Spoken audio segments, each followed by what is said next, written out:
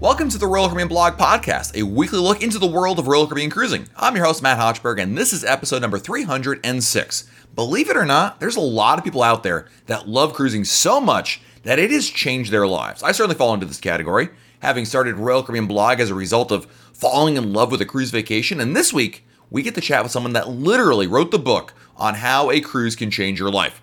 Author Paul Thornton recently wrote a book that looks at bloggers, influencers, godmothers, and everyone else in between that has had part or all of their lives shaped by cruising. Here we go.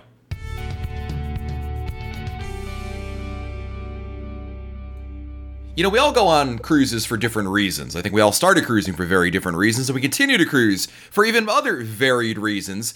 And today's guest actually got to think about why. Tried to dig into the why behind the how and the whatnot. And it's actually, joining me on today's show is Paul Thornton, who's the author of The Joy of Cruising, Passionate Cruisers, Fascinating Stories. And Paul interviewed a number of people in and around the cruise industry, including myself. I am prominently featured ahead of Scott Sanders, so thank you very much. Paul, welcome to the show. I'm glad to be here. Well, it's a pleasure to have you in here, and this was a really interesting book. I know you approached me with this. When did you start this project? It's been a while. Well, I guess my first words were put to paper in March of 18. I had booked a cruise for Christmas of 18. I booked it right after Christmas of 17, and so I did a lot of research and reading the boards and all of that. And by March, I had convinced myself that this is something I wanted to pursue as a book project. So why this particular topic, of which the book is really about? Why don't you, first of all, tell our listeners what the book is about, and then why did you choose to go in this direction? Why did you choose to write a book about this?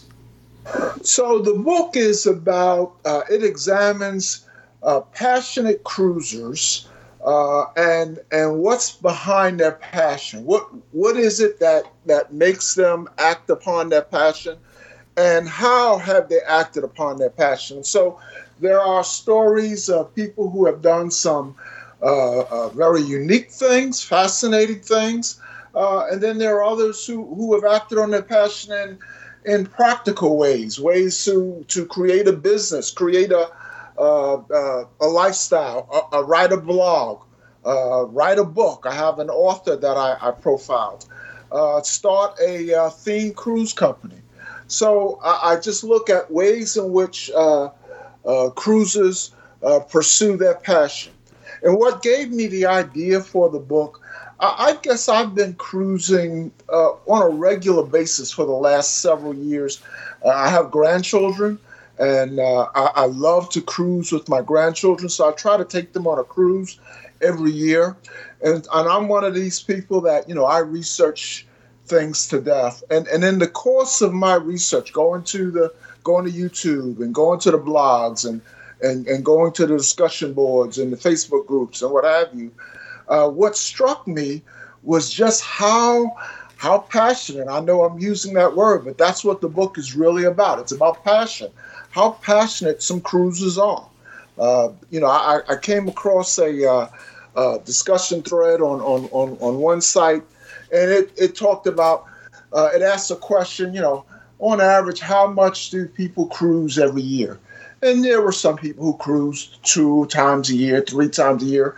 But then there were people who said they cruised, 5 and 10 and 15 times a year. And in the book, I actually profile one couple who went on 21 cruises in 2018. Wow. You really do have a wide array of people here. It's not just bloggers. There are bloggers in here, but there's also folks that are influencers. Our good friend Sherry from Cruise Tips TV is in here. You've got other writers. You've got people that choose their lifestyle. There's a ship's godmother. Joe Church is on here, who we also had on this podcast about his running on board. You've got people that perform and work on cruise ships, and really everything in between. I mean, you really reached all aspects of this. How challenging was it, Paul, to collect this cornucopia of viewpoints, perspectives in cruising? At first, it was very difficult, Matt, because I am just a voice on the internet. And I joke about that in the book. I literally was a voice on the internet, and I would just reach out to people, cold calls. I mean, you remember when I reached out to you. And there were some people, once I decided to pursue this project, there were some people that I had in mind. So I reached out to them right away. And I was used to being turned down. But, I started to get a couple of successes, and then one thing built on another. I had one guy. He's nationally known. He's internationally known comedian. He won a season of Last Comic Standing, a show that used to run on network television. Alonzo Bowden, and he's a favorite of mine. I listen to his podcast, and every year around the same time, he does his podcast from cruise ships. So I knew he had some interest in cruising. I just assumed that he was, performing as a comedian, because every cruise ship I've been on has had stand-up comedians. It turns out he is very much involved. He's a cruise director for the Smooth Jazz Cruise, and so I finally, I just cold call, reached out to him, would respond to him on Twitter, and finally one day he said, "Okay, I give up. Who are you?" And so, and so that's what I had to keep trying to do. But I had, there were many people who I tried to get in the book, and who didn't agree to be interviewed. Interesting. Yeah, no, Paul emailed me. I found his first emails, April 23rd, 2018. Hi, Matt. Here's hoping this note makes it past your spam filter. Which if you want to get in somebody's inbox and get a response, you've got to be more, creative than just, hello, my name is Paul, and blah, blah, blah, blah. You got to, I like that. So, what, in researching this book and going through all this, Paul, what surprised you the most? One thing that people think of cruising as meant largely for an older demographic, and I know that's changing. And there's a lot of things that are kind of moving that change along, like what's happening at Coco Cay and all of that. But generally, cruising has been thought of as for an older demographic, and I profile in the book several millennials who have just done some wonderful things in cruising. One woman at 23 years old, she was chosen as the Wave Award for the most popular cruise blogger in UK. And actually, the name of her blog is "Cruising Isn't Just for Old People," or isn't just for older people.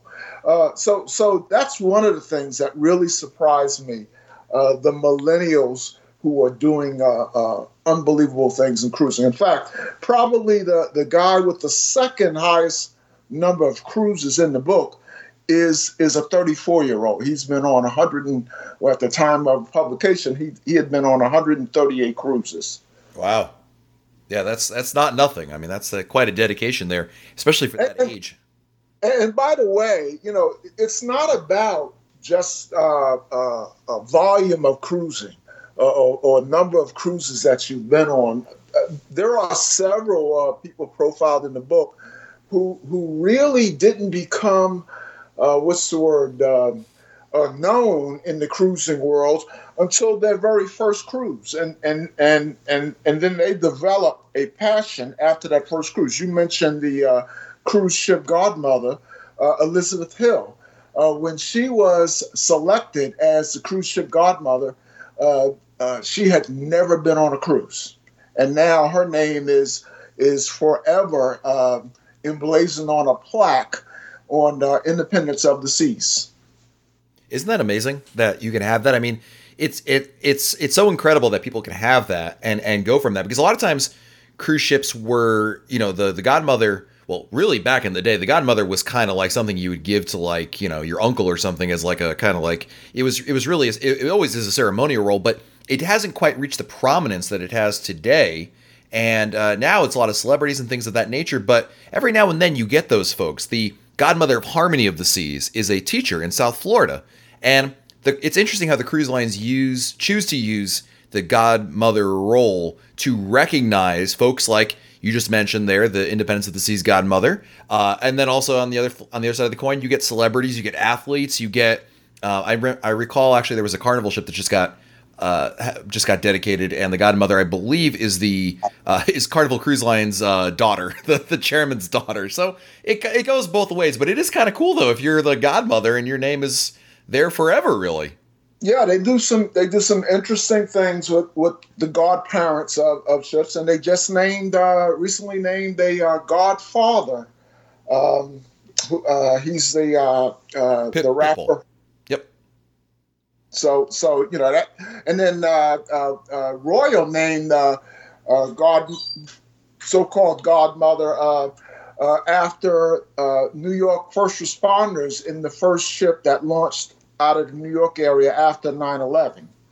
Absolutely. It's really interesting to look at how that's changed, but that's maybe a topic for another book, Paul. You can write about the godmothers and the ships they sail on. But surprisingly, Matt, a lot of seasoned cruisers don't realize what a godmother is, and that why do ships have godmothers. So I try to do a little bit in the chapter where I profile Elizabeth Phil. I try to educate a little bit on how the tradition started, and yes, it is typically dominated by celebrities, but every once in a while, cruise lines try to recognize some kind of cause. Absolutely. It is really interesting how you look at it. I'm sure you just mentioned that a lot of the veteran cruisers may not be aware of some of the traditions and maritime reasons for, one thing or another. And I'm sure that a lot of that came through in the book because, not only did you look at and interview and talk to people who obviously cover the industry in a variety of ways or are related to the industry in a variety of ways, but you also got a chance to see how they look at different perspectives, because some people look at it from the fan perspective. You've then got on the flip side people that work, with the cruise line or for the cruise line in order to be there. You must have seen just a myriad of different ways to look at essentially the same basic idea. Yeah, a good case in point is there's a chapter called Card Player Cruises. So there's a section in the book on theme cruising. And I really love that section. I love the notion of theme cruising because, it's like two passions. So it's a passion for cruising and a passion for whatever the theme might be. And so the woman who started, or one of the partners who started Card Player Cruises, is profiled in the book, and she is, if you can Google her, look her up on Wikipedia, she is known as the First Lady of Poker. She's in both the Poker Hall of Fame and the Women's Poker Hall of Fame, and so she was famous in Vegas as a poker player, and decided to start a themed cruise company, and that's what they do. They do charter cruises. Sometimes they charter the whole ship. Most of the time they charter just a group cruise, and they have sometimes they have televised world-class poker tournaments. So it's that's an example of someone who just took a passion they already had and married it up with their passion for cruising and created a business out of it. You mentioned passion a lot, and you said that that's really the nature of this book, about looking at, examining that passion. After writing the book and reading the book, what's your take on, did it answer the question for you? Do you have a better sense of why we're so weird and cover all this? And did it give you more insight into it? Did it expose something that you weren't expecting? Well, when you ask the question, why do people do what they do with regard to cruising, they act on their passion in so many diverse ways. There is no single reason why. Sometimes it's because they can, but in many cases, There are many people in the book who cruise and do wonderful things in the world of cruising, and they're not super, affluent, or at least they weren't affluent when they started. It was just, something that about being on a cruise ship that just grabbed them. So, some people get the cruising bug at a very early age. I mean, I have a picture in the book of a photo in the book of a young cruiser on the bridge when he was 2 years old in the captain's area. And he's that same person that I mentioned earlier who has 138 cruises at age 34. Wow. It is really incredible to think about. A lot of people ask me, personally, Matt, why did you start RoyalCaribbeanBlog.com, or how'd you start? And people, I think, assume that I had this like master vision in the same way that I might start a restaurant. If you start a restaurant, you don't just start a restaurant because you want to feed your kids. You start a restaurant because it's a business and you want to make money, and this is what you want to do, right? At least at the very basic point. But with a lot of what people do here, I think they kind of almost, I don't want to say back into it, but it never necessarily starts exactly with a master plan. A lot of it may come just, like the person that you just talked about that's been cruising for, basically his entire life, but didn't start out with that being the plan. I didn't start out with RoyalCaribbeanBlog.com becoming necessarily where it is today. And I'm sure others have a similar background. And it's kind of interesting how I think that, like you said, Paul, it kind of grabs you at some point, and either you get it or you don't. But if it gets you, one day you're on one end of this microphone, right? Either yourself or myself talking about why it means so much to us. Yeah, I would ask every person that I profiled or interviewed, did they, did it grab them after their first cruise, or did it come later? And I will tell you, I would say 9 out of 10, it was that first experience. In some cases, the first cruise didn't quite do it. A couple of people mentioned that, they weren't their first cruise they went on, and it was like a honeymoon or something like that, or it was some kind of celebration and everything was a blur.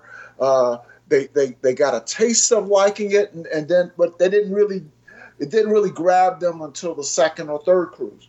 But most people, once they go on a cruise, they're hooked. That was the case, as that was the case with Joe Church.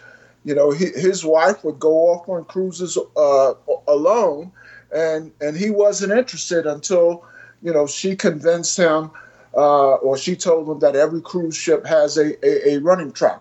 For your listeners, Joe Church is the gentleman who has run a marathon on every Royal Caribbean ship. And so once he found out there was a way to run on the ship, he decided to go on one cruise, and he was immediately hooked. And that's pretty much typical of the people I interviewed. Oh, that makes total sense. And I guess the real question for me is, you took this time, a couple of years, to write the book, interviewed a lot of people, talked to a lot of people. How has, after looking back at the book and all this, how has the book changed you and how you cruise? Well, I tell you, literally, I just booked my first European cruise from November of 2020, and that's not something that I guess I probably would have thought about going on a European cruise when I retire. I won't be retired in November of 2020. But after talking to people, that one was one that I kind of accelerated going on a European cruise. So every person I interviewed, I would ask them about bucket list cruises, or or either experiences that they've already done that were very memorable, and I just kept hearing things about Europe, and several people pointed out. Barcelona was their favorite port, so that's now on my schedule. Panama Canal cruise is something that a lot of people brought up. Alaska cruise, an Alaskan cruise is something a lot of people brought up. So to answer your question, the way it has changed me is it has affected the way I think about going on cruises. I used to be content just going to the Caribbean and just laying back and relaxing. But I want to do a little more now. Nice. That's great. It's a tremendous book. First of all, thank you for including me in the book. It was a tremendous honor. After I realized your email was not spam, I was deeply touched that you reached out to me. So thank you so much. And again, you can actually pick up Paul's book. It's available online, Amazon, and pretty much where fine books are sold. And we'll post a link in our show notes at RoyalCaribbeanBlog.com so you can pick up a copy for yourselves. And again, I am featured in the book and some other folks that you've heard on this podcast as well. Scott Sanders, Joe Church. So definitely a really interesting look at the people behind the cruise industry. It's not a heavy read. It's a pretty light read, but it's some really interesting stories. If you're listening to this podcast, you're probably you're in the audience that would find this kind of interesting. So check it out. We'll have a link in our show notes. And Paul, before I let you go, since it is your first time on the podcast with me here, I'd like to get to know you a little bit better. So I'm going to ask you a couple of quick questions about how you like to cruise. So just say the first thing that comes to your mind as soon as I answer the question. A little rapid fire with you if that works for you. Okay. All right. What is your favorite restaurant on a Royal Caribbean ship? Well, because everything I do in cruising, it involves my grandkids, I'm going to say the Windjammer because, with grandkids, you're trying to get them to eat something other than hamburgers and hot dogs. And there's just so much variety at the Windjammer, that helps a lot. For me personally, I went on the Anthem of the Seas in December.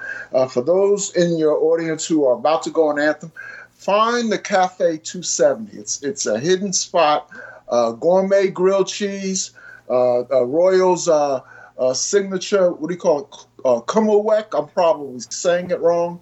Yep, Kummelweck sandwich. Yep, roast sandwich.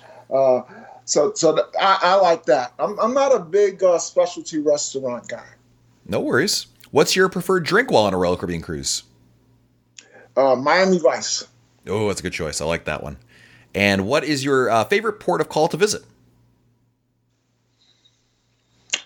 Believe it or not, my single favorite port of call was Grand Turk, and the reason is because, again, everything I do, I look at through the eyes of my grandchildren. That's where we discovered a flow rider. They had the world's largest Margaritaville was there, and they had a flow rider. And I just thought it was an amazing innovation. And little did I know that they were on half the Royal Caribbean ships. Ever since that particular stop, we've been kind of loyal to Royal. There you go. I like that. And what's your favorite song on the radio or your phone today? I will tell you an album, not so much a song, and it's Solange, and most people, that's Beyonce's sister. Mm-hmm. So I just like that vibe. Nice. Glad to hear that. Well, Paul, thank you so much again. And the book, The Joy of Cruising, check it out. Really, really great stuff. Paul, thank you so much for taking the time to talk with me today. Thank you for having me, Matt. Appreciate it. All right, time to answer your listener emails. This is the part of the episode where I dive into our inbox and read the emails you have sent me. And if you're wondering, whoa, I can send Matt an email about Royal Caribbean? Absolutely. The answer is yes. You can send it to matt@royalcaribbeanblog.com, M-A-T-T @royalcaribbeanblog.com. Our first email is from Emily Fagan, who writes, we're heading to Alaska for our first time in a few weeks on Ovation of the Seas. We booked several private excursions for the 6 of us, whale watching in Juneau, and Yukon bus tour with sled dog experience in Skagway. We haven't taken private excursions before. I was wondering, what's the appropriate amount to tip? Should we do a standard percentage of the excursion price or just a set amount? Any assistance would be appreciated. Wow, Emily, this is a tough question. I honestly don't have a firm answer on this. I think most people will tell you is it depends, which I know doesn't really help you. Certainly, if the excursion is, meets or exceeds your expectations, it's probably not a bad idea to offer it. Some excursions have a policy either for or against it, but certainly you wouldn't be out of place by offering it. I don't know that it's really a percentage. I think usually the way I've looked at it in the past, Emily, has been a per person. You know, you have 4 people, you have 6 people in your group as an example. So it would be some number times 6, but you should not look at this as a crazy number. Unless, of course, they go like above and beyond. Like if you have a private excursion and they make like some amazing opportunities for your family, I mean, that's a different story. But that's the thing. It's so subjective that it's so hard to say it should be this amount. I mean, I could see it depending on the excursion. I could see it as, as low as $20. I could see it as high as, into the hundreds of dollars, quite frankly. It really depends what you're doing, how much personalization you're asking for. That's also a big component to it. I mean, if you're making specific requests and you're saying, hey, look, I know we weren't supposed to go here, but can we spend some extra time there? Or can we stop over here? Oh, look, there's a bear on the side of the road. Can we just pull over for like 10 minutes and check this out? Like the more personalization, I feel like perhaps that should play into that component. But to say that there's a standard rate or something like that, I think is just, I don't know that really exists. My advice to you is go with your gut, what you think is appropriate. And at the end of the day, I think most tour operators would tell you anything is appreciated, and they're not going to look at, I mean, unless you're typing like $3 and thinking, this is 1957 and, that's a lot of money. I think if you give them a reasonable amount, I'm sure it's fine, Emily, and I'm sure that they would certainly appreciate that. So it's a good question, and I hope my answer gave you even a little bit of advice. Our next email is from Nick, who writes, my girlfriend and I recently booked our first cruise. We'll be sailing out of Cape Liberty on Adventure of the Seas on an 8-day Eastern Caribbean itinerary in August 2019. Your podcast has been an incredible source of information. We're both craft beer enthusiasts. RoyalCaribbean.com provides a list of imported and domestic beers and states other craft beer brands will be available. Do you have any idea where I can find a more detailed list of beers available on sailings from similar itineraries on Voyager-class ships? I've called the Royal Caribbean and had conversations with lovely staff members, but they're unable to provide this information. Nick, thanks for the email. I hope you're studying down, Nick. I think Royal Caribbean's definition of craft beers and your definition of craft beers may not exactly be aligned. If you're expecting a wide assortment of craft beers, you should definitely rethink what you're anticipating. Royal Caribbean usually considers its craft beers, in my experience, to be quite limited, especially if you like darker beers.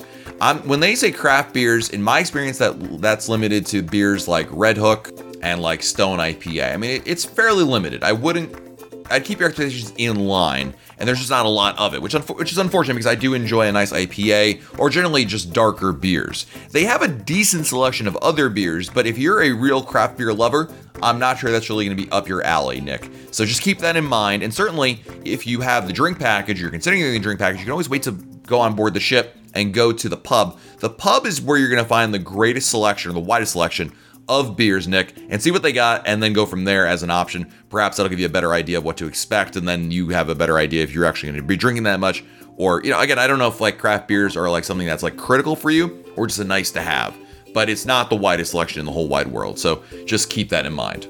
Our next email this week comes to us from Drew. All right, so I'm going on a cruise for the first time this summer on Symphony of the Seas with my family, so it'll be our first cruise for them as well. First question.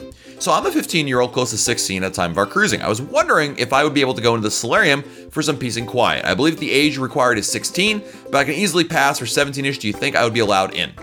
Drew, I think your answer is probably yes. I mean, there's nobody sitting at the front of it, like checking your ID, like, excuse me, sir, how old are you? It's more of a, really, if you were causing an issue, somebody could question you about it, but just tell them you're 16. Don't even mention the 15 and a half or 3/4. Just be like, oh, I'm 16, I mean, I don't think you're being unreasonable. You're not 13, you're not 12, you're 15 and some change. That's essentially 16. You're in the spirit of that, but I don't think you'll have any issues whatsoever, especially if you, like you say, you're easily passing for 17-ish. Don't shave that day and you'll be good.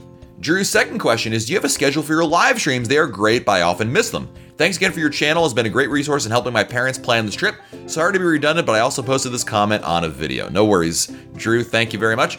And the answer to your question is there is a schedule to some extent. I do a live stream every day of the week. Mondays are on YouTube. Tuesdays are on Facebook. Wednesdays are on Periscope. Thursdays are on Instagram. Fridays on Periscope. And Saturdays on Facebook again.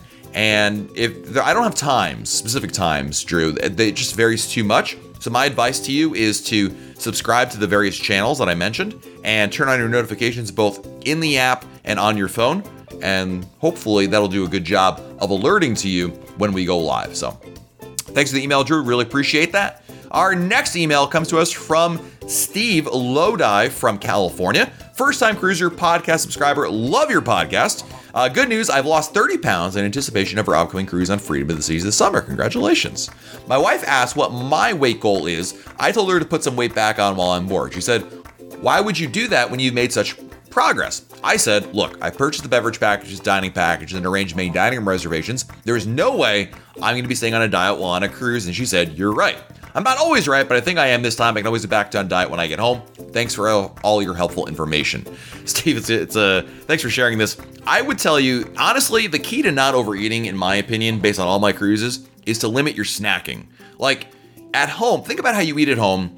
And I know you're first-time cruisers, you really can't think how you eat on a ship. But in my experience, when we're on a ship, the problem is I'm not eating like donuts and the most gluttonous foods I can think of. The problem is, in addition to the meals, I'm stopping by Sorrento's to pick up pizza, or I walk by Cafe Promenade and I grab a sandwich, or we're in the Windjammer and my kids are having a meal and I'm like, well, I'm already here, let me grab some Indian curry. So I'm just constantly eating, and all that extra food that you're consuming, obviously there's calories and all adds up. So if you're looking to limit your consumption on board, my advice is to try to limit the snacking. It's easier said than done, but when you walk by the pizza, when you walk by the burger stand, any of those places, try to avoid the temptation to just one for the road, a little snack, because think about how you eat at home. You know, think about when you're at work, right? You get up in the morning, you have a cup of coffee, maybe you have breakfast, right? But mostly you're probably not eating anything from, let's say, 8 or 9 a.m. all the way until lunchtime, right? At least that's my experience. Maybe you guys are all different than me. But, to the same extent, try not to eat anything before then. It's hard to, it's actually harder to put into practice than I say, and anybody who's cruised before knows exactly what I'm talking about. But if that makes you feel any better, I mean, certainly, look, you're on vacation, you spent a lot of hard work getting where you're going. I don't think anyone here faults you for it, but I also don't know that you have to go completely off the rails and, just be eating everything you can find. I feel like if you can try to limit yourself closer to meal times, it will help considerably. Now, the drink pack is a whole different story, but at least that's liquid calories, and, there's a whole different consideration there. Next email is from our blog member, Larry Muster. Writes, Matt, took me longer than some, but I started using a travel agent at MEI Travel, of course, for all my cruise vacations. And by the way, Larry, thank you for supporting our sponsor. It's been a great relief knowing that I have a travel agent helping me keep things straight, straighten out what is not, and just keeping track of it all. I had one hiccup with the travel agent, but the origin was me not fully reading one of the documents I was supposed to review.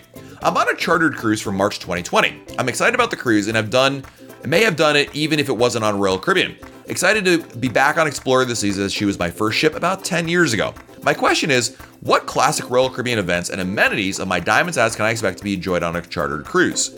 Larry, thanks for the email. So I've never done a chartered cruise, Larry, but my understanding is all your Crown and Anchor benefits are suspended on charter cruises. They don't apply. I could be wrong on this, but what I've heard from other cruisers is when there's a charter in which the entire ship is chartered, I'm not talking about like partial charters. I'm talking like, I can't go book the same sailing you're on because it's been chartered.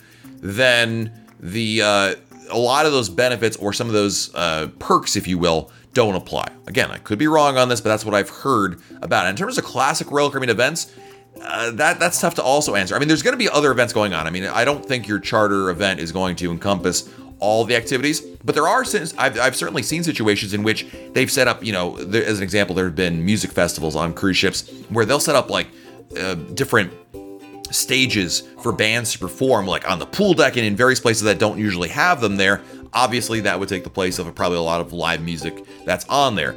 So it's hard to answer your question, Larry. I can't give you a definitive answer, but I would expect a change. It's not a standard Royal Caribbean cruise, and for that reason, depending on how the chartering company arranged with Royal Caribbean, I would expect there to be not quite the same level of classic Royal events, as you say, and Diamond status if you're on a chartered sailing. The classic example is I was on a media sailing that Royal Caribbean invited me to not too long ago, and I had I'm a Diamond Plus member, and I tried to get a drink with my Diamond Plus coupon, And they told me, the bartenders, I tried this like 2 or 3 times, and the bartenders were like, no, unfortunately, we can't offer this to you because this is not a revenue sailing, and so your diamond status doesn't apply here for this particular benefit. So keep that in mind as you go there. Still, you'll have a great time, dude. I wouldn't worry too much about it, but you should also have that expectation in line. So next we have an email from Kim, who writes, thanks for all you do to help our fellow cruisers prepare for our sailings.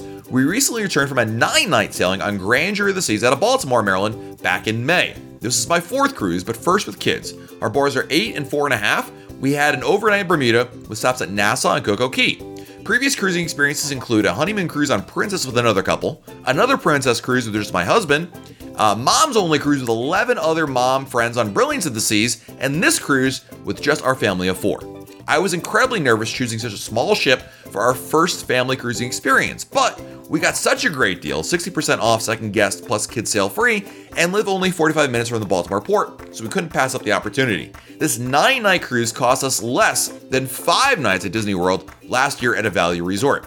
We couldn't have had a more perfect experience. No one got sick, the crew on Grandeur was phenomenal. There was plenty for our kids to do on 4 sea days that did not include Adventure Ocean. We loved our ports of call, weather was amazing the entire trip, food fantastic, truly best vacation ever. Some constructive notes. The evening shows varied in quality. The Centrum can constantly smell of cigarette smoke coming from the casino. There really should be a better ventilation system or doors to block the smoke from coming out.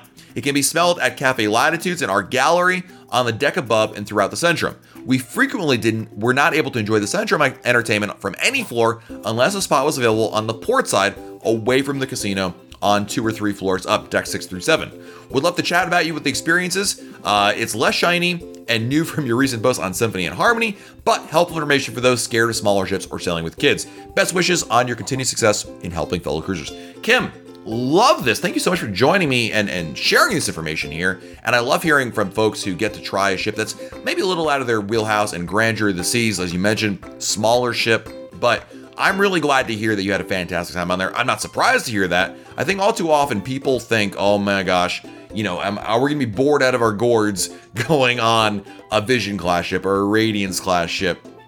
If there isn't a zip line or a flow rider or any of those crazy whiz-bang features, are we just going to have nothing to do? And the answer is, and Kim just showed you guys here, no, there's plenty to do on board. There's lots of great stuff to do. You'll still have a great time, and I'm really glad you had a great cruise vacation. Thank you for sharing that with us. And our last email this week comes to us from Melissa M., who the subject of her email, by the way, is YOLO booked Alaska, now have questions.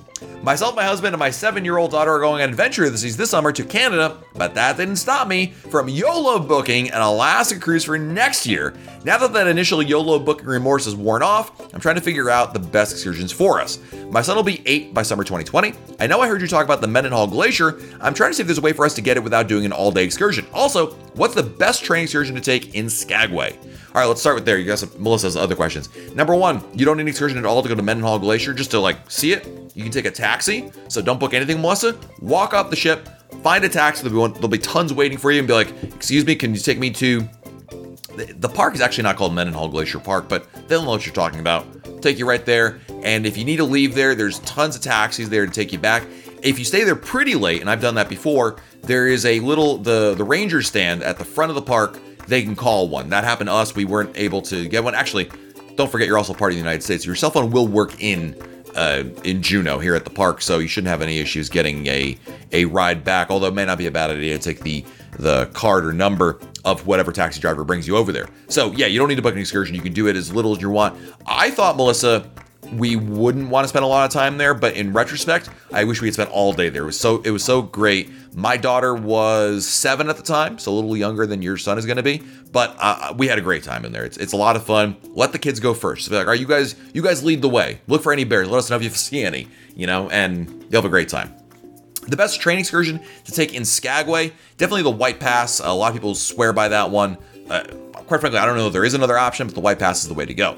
Melissa also writes, do you recommend using a travel agent to try to find flights? We'll be traveling out of Philly to Seattle. We already use MEI for our cruise. Love the podcast and the YouTube and the blog. You're the reason we're trying Royal Caribbean. We've done Disney in the past 7, but we've done Disney in the past, but the 7-night Alaska cruise is less money than 4 nights Bahamas with Disney, so you can see why we're trying to branch out. Melissa, I am so proud of you. You're doing the right thing. You're going to love it. I'm telling you right now, not only is Royal Caribbean a great experience, not only are you saving a lot of money, but Alaska, holy moly, you're going to be blown away by it. I was as well, and to that point, I'm already going back in 2020. That's how much I really, really wanted to get back there.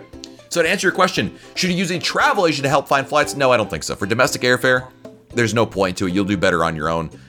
First of all, the airlines don't pay the travel agents anything anyway, so it's kind of a disservice to them. But more to the point, they can certainly point you in the right direction and offer you advice. You should definitely reach out to your travel agent if you're looking for advice on that. But really, when it comes to flights, you're better off just booking it on your own. My recommendations are to always consider other airports.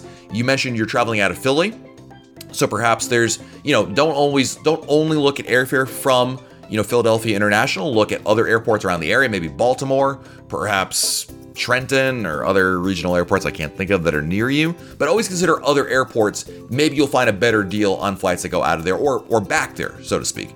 And Seattle, you could fly to Vancouver. I highly, highly doubt that would be any cheaper. You could maybe go to Portland, Oregon, and make a little bit of a trip. I don't know if you want to be that crazy, but again, consider other airports, all airlines. Booking airfare is very much a game. I wish I could tell you rules and tricks that apply in the same way we do that for cruising, but for airfare, it is very much a game, and it's just, you just got to play that game, and eventually, hopefully, it will work out in your favor. So, Melissa, thank you so much for the email. Thank you to everybody for the emails, and thank you for listening to this week's episode. And until next time, I'm Matt Hochberg, and we'll talk again real soon.